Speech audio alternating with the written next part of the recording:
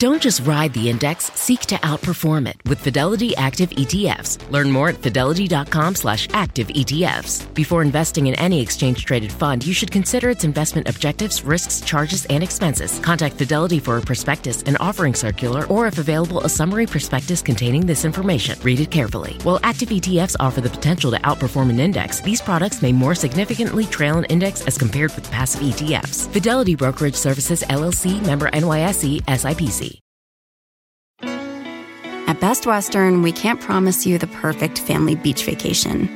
We can't promise that it won't rain, or that you won't get a sunburn, or that your family won't endearingly call you Lobster Mom for weeks afterward. What we can promise is a warm welcome and a comfortable room amidst all the joyful chaos. Lobster Mom. Life's a trip. Make the most of it at Best Western, with over 4,200 hotels worldwide.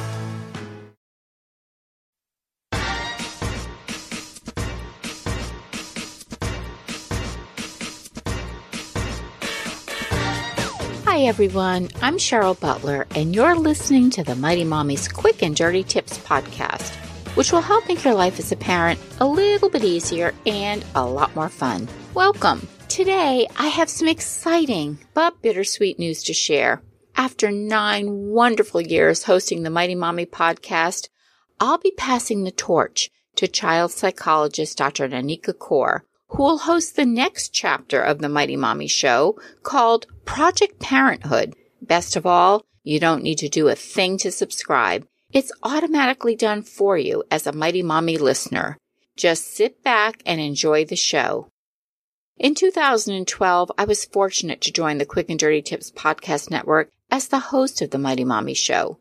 For the next 9 years, I created over 450 podcast episodes covering nearly every parenting topic possible. We discussed how to handle a defiant toddler, how I raised 8 kids without losing my mind, hint, routines, and every episode stemmed from my firm belief that every child is an individual and deserves respect. Today, my kids range from ages 15 through 28, and I am loving my new role as a grandmother to a 2-year-old grandson. Yes, being a grandparent is even better than being a mom. So, with a grateful heart, I pass the torch to an incredible new host for an incredible new chapter in the Mighty Mommy show. Let's give a big welcome to Dr. Nanika Kaur. Nanika, welcome to the Mighty Mommy podcast. Could you please tell us a little bit about yourself? Sure, I'd love to. I am a clinical psychologist. I'm a respectful parenting therapist and consultant, and the bulk of my practice is working with parents whose childhood experience and potentially trauma is intruding on their relationship with their kids, and they want to be better as people and as parents.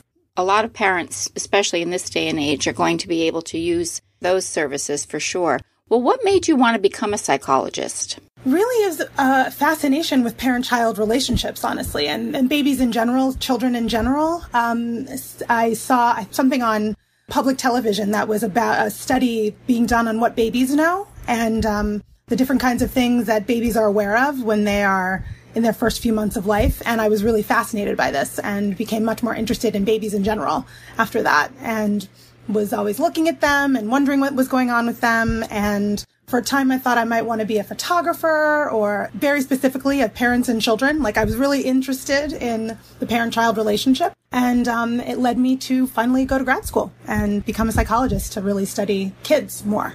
And how long have you been practicing? I have been in my private practice for 3 years, and I've been seeing clients in therapy for over 10.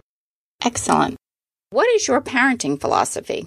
Well, it really just starts with the idea that kids are people, and we should treat them like that. That kids are not lower on the hierarchy than adults are, and that they have needs and feelings and opinions that are every bit as important as any adults. And that we should really try to make space for them, make space for their feelings, make space for their emotions, and there can be mutual respect between a parent and a child. And really another main part of it is really intentionally trying not to be harmful to children, rather than sort of hoping that doesn't happen, really trying on purpose not to be hurtful, not to be harmful to kids. What do you feel makes your approach different, and why does it work?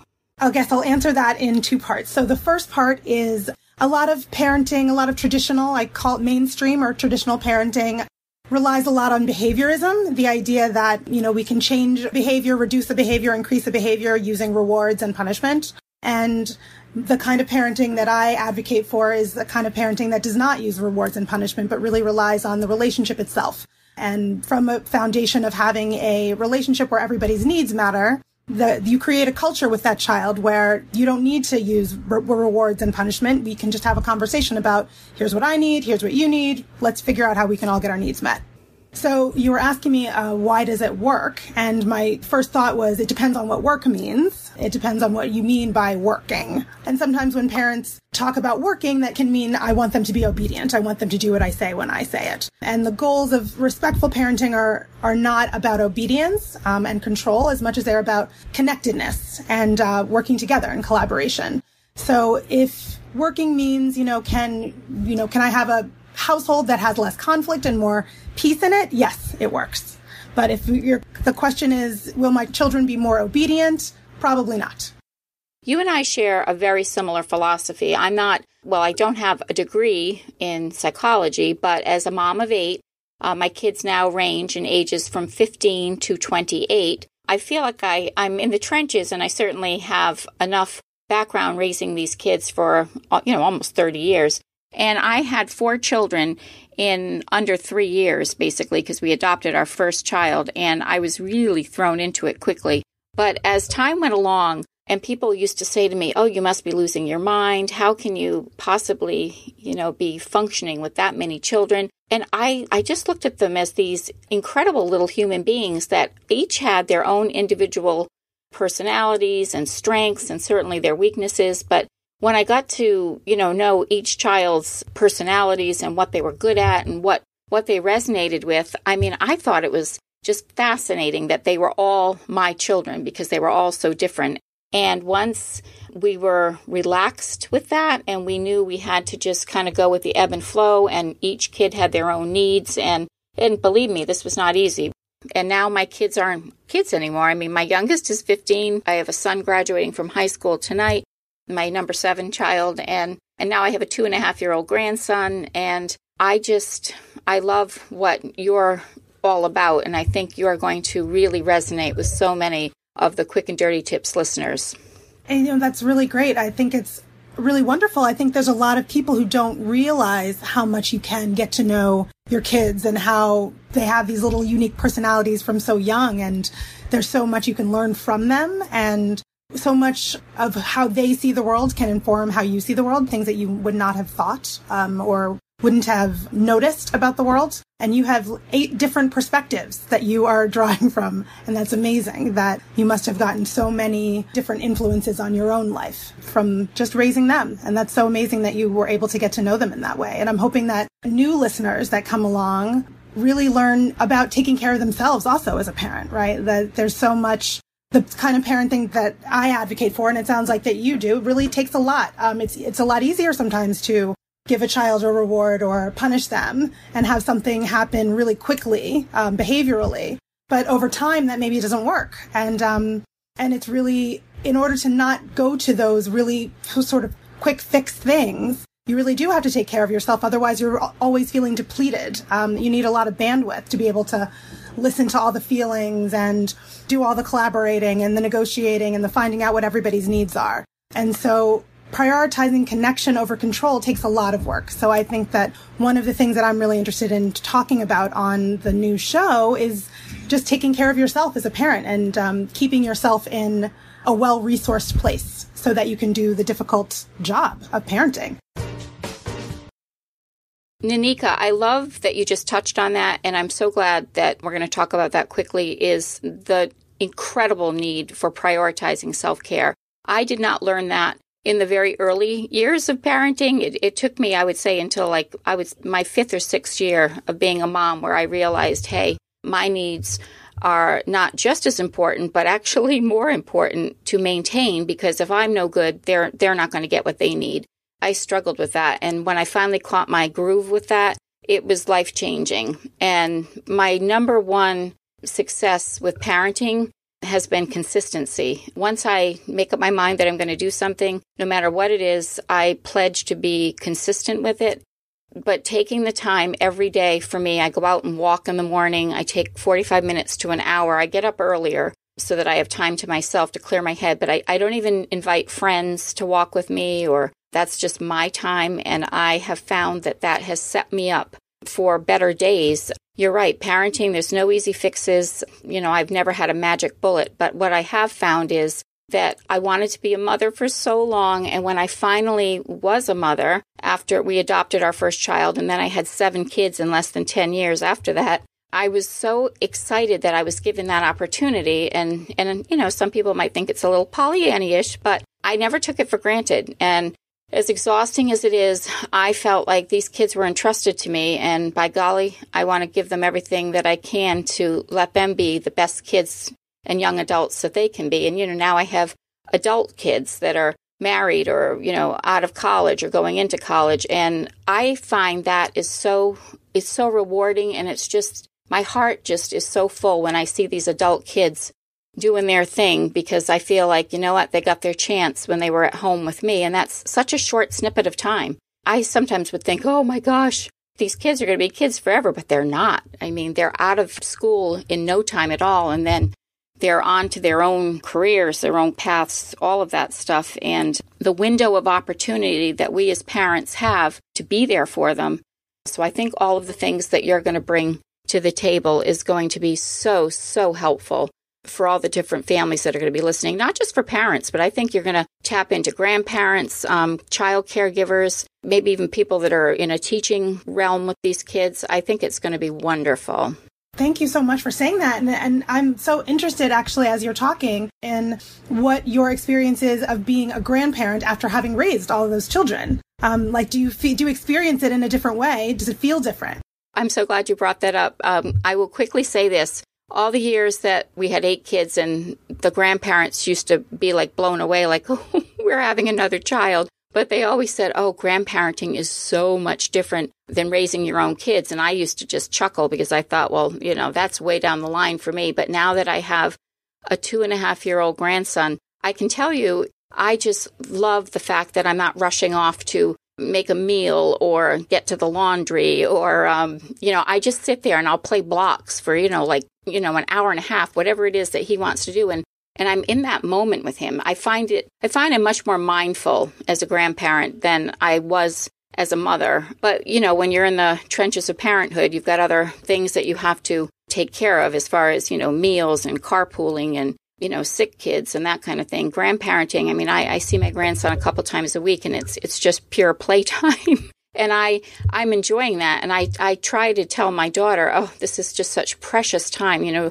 enjoy every second of it because it's going to go by so fast. And she even said, my gosh, Mom, he's 2.5. How can it be going this quickly? And I said, once he gets into school, it'll go even quicker. So to be mindful of those little interactions when he's handing you the different colors and you realize, he's understanding that this is the greens go together and the blue and he, things like that. That blows my mind. And I'm sure when I was doing blocks with my own kids, I don't think I was observing that type of interaction. So to have a new perspective of it, I just think kids are the future. And what we give them now is going to be what our whole world is going to get later and how they're raised now. I totally agree. And I think what you're saying is such a good point, that mindfulness that you're talking about, that you're able to have now, that you don't have, a to-do list 1,000 miles long. And that's something that I think part of what I talk about in the kind of parenting that I advocate for really prioritizes just a few minutes every day, 5 minutes where you can really just sit down and do the blocks. Because not only does it fill your child's cup, but it absolutely fills yours, as you're noticing, right? It really, really makes you feel good to be able to connect even just for a little tiny bit of time.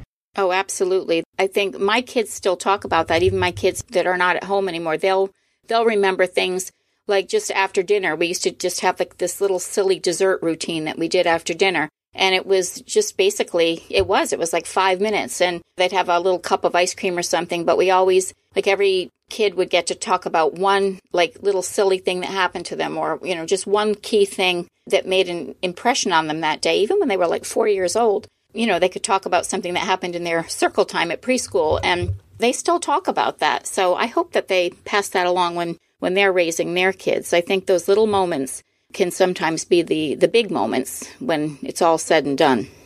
Nanika, in closing, what do you look forward to the most in your new show, Project Parenthood? Well, I'm looking forward to helping parents with everyday challenges and providing some education around those inner mechanics of some of the struggles that parents have on the day-to-day, and getting the opportunity to have yet another way to nerd out on parenting. I'm just wondering, Cheryl, if you have any advice for me from your experience hosting the show. Well, thank you for asking. As the host of the Mighty Mommy podcast for 9.5 years, I can tell you that I have learned something new myself, honestly, every week from the listeners, as well as engaging in the various topics that I've covered throughout the years. From toilet training to handling defiant teens, there's never a dull moment. And honestly, if you're open-minded, there's always room to learn something more. I mean, I think that being patient with your kids, when they know you are tuned into them, the problem can be the biggest thing or the littlest thing, but that when they really know you are listening and you're there for them, that problem can, diminish by leaps and bounds because they really feel like they have your attention. And I actually got this piece of advice from Oprah when I watched her show before I even had kids. She had a guest on the show, and she said, when your child walks into the room, you need to put down, I don't even think at that time we all had cell phones, but put down your phone, put down your book, your magazine. If you're chopping onions for dinner, whatever it is, pick your head up and make eye contact with your child and say, hey, it's great to see you. What's going on today? Or make that connection. And that stuck with me for all those years. And when I did become a mother and my kids started coming home from school, I did that. And it was the one thing I felt I did really, really well was when my kids were coming in droves, all 8 of them, sometimes at once, I would try to just put the stuff down and get my head in the game with them. And they knew that.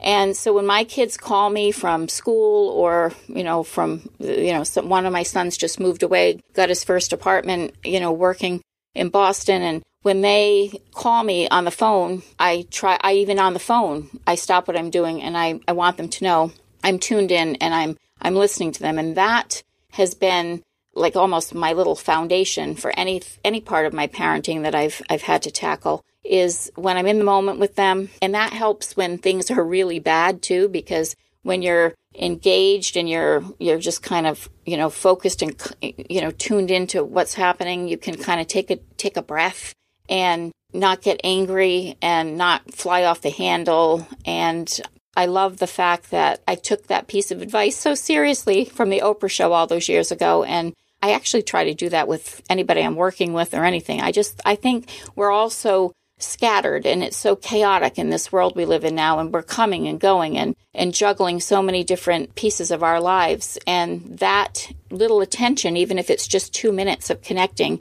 has gone by the wayside. So I hope that my listeners from all these years will take that away as one of the things that I tried to impart in a lot of my shows was just that, you really make that time, be consistent. I always talk about catch your kids doing something good.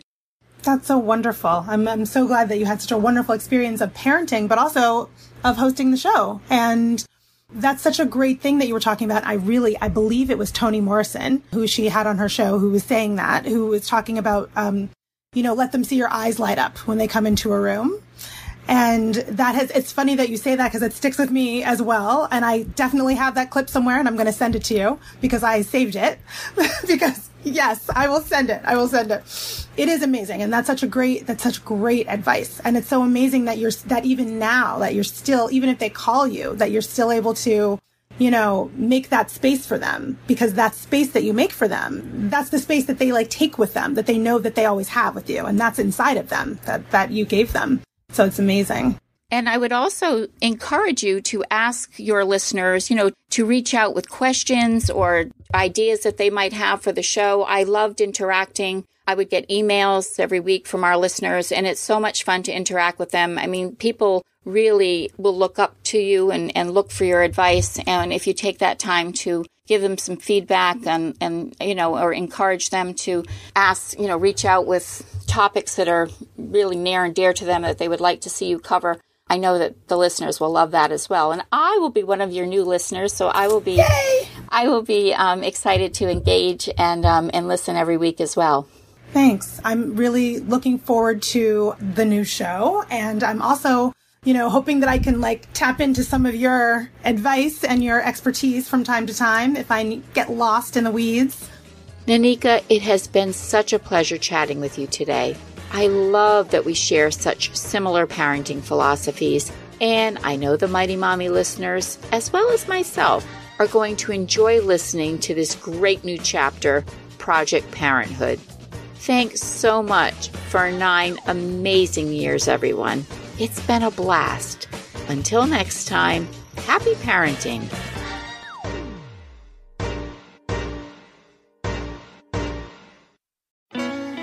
At Best Western, we can't promise you the perfect family beach vacation. We can't promise that it won't rain, or that you won't get a sunburn, or that your family won't endearingly call you Lobster Mom for weeks afterward. What we can promise is a warm welcome and a comfortable room amidst all the joyful chaos. Lobster Mom. Life's a trip. Make the most of it at Best Western, with over 4,200 hotels worldwide. If you went on a road trip and you didn't stop for a Big Mac or drop a crispy fry between the car seats or use your McDonald's bag as a placemat, then that wasn't a road trip. It was just a really long drive. Ba-da-ba-ba-ba. At participating McDonald's.